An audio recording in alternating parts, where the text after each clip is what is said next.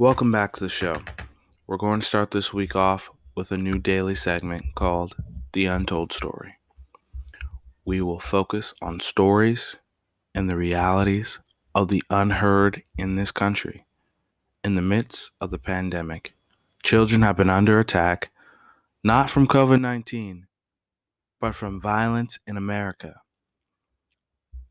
Since June 20th, 9 children have been lost in the crossfire of these violent streets of Chicago. Kids can no longer go outside or sleep in their own bed, for that matter, without fear of losing their life from these violent criminals. In the month of July alone, there have been 79 people murdered and 364 people shot in the city of Chicago. These numbers resemble war zones. We have a war zone on the streets of America, yet liberals gather and demand that Chicago PD take a 75% budget reduction. This week, the police superintendent, the top cop in Chicago, said there are over 120,000 active gang members in the city. The Chicago Police Department has 12,000 officers. If these people had their way, there would be only 3,000 officers to police a major U.S. city.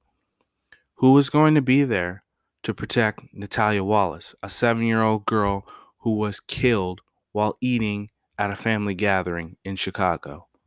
Who is going to be there for Fernando Jones, who was gunned down in the streets of Chicago over Father's Day weekend?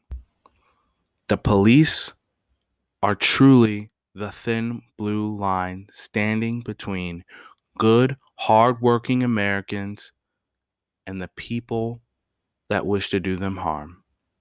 Through all this, the Black Lives Matter movement says nothing but defund the police. The Black Lives Matter movement is a joke. It is a Marxist organization that is set on destroying America and its freedom, along with American exceptionalism. And it uses the issue of police brutality to divide this country along racial lines, while it tries to tear it down from the inside. The only time you hear anything from these people is when a white police officer has an encounter with a black man. But I've got bad news for you. The heart of America will never miss a beat. Our compassion for one another and our country will never waver. The people that are rioting and trying to tear down America's cities are anarchists. These people don't seek justice. They seek to destroy. No matter who it hurts, they chant Black Lives Matter while they proceed to smash up black-owned businesses in black neighborhoods.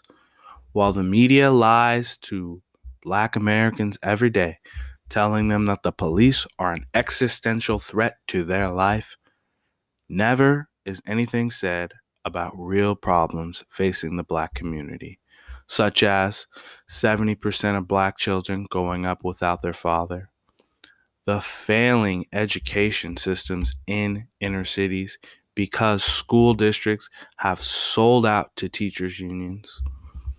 The biggest threat to the black community is ourselves. If you want to really make a change, march against the gang violence that plagues these streets. Support law enforcement in their mission to protect and serve. We as Americans should band together to say every life matters. That of George Floyd, that of David Dorn, that of Natalia Wallace and Socorria Turner. Enough is enough. I hope that one day change will come.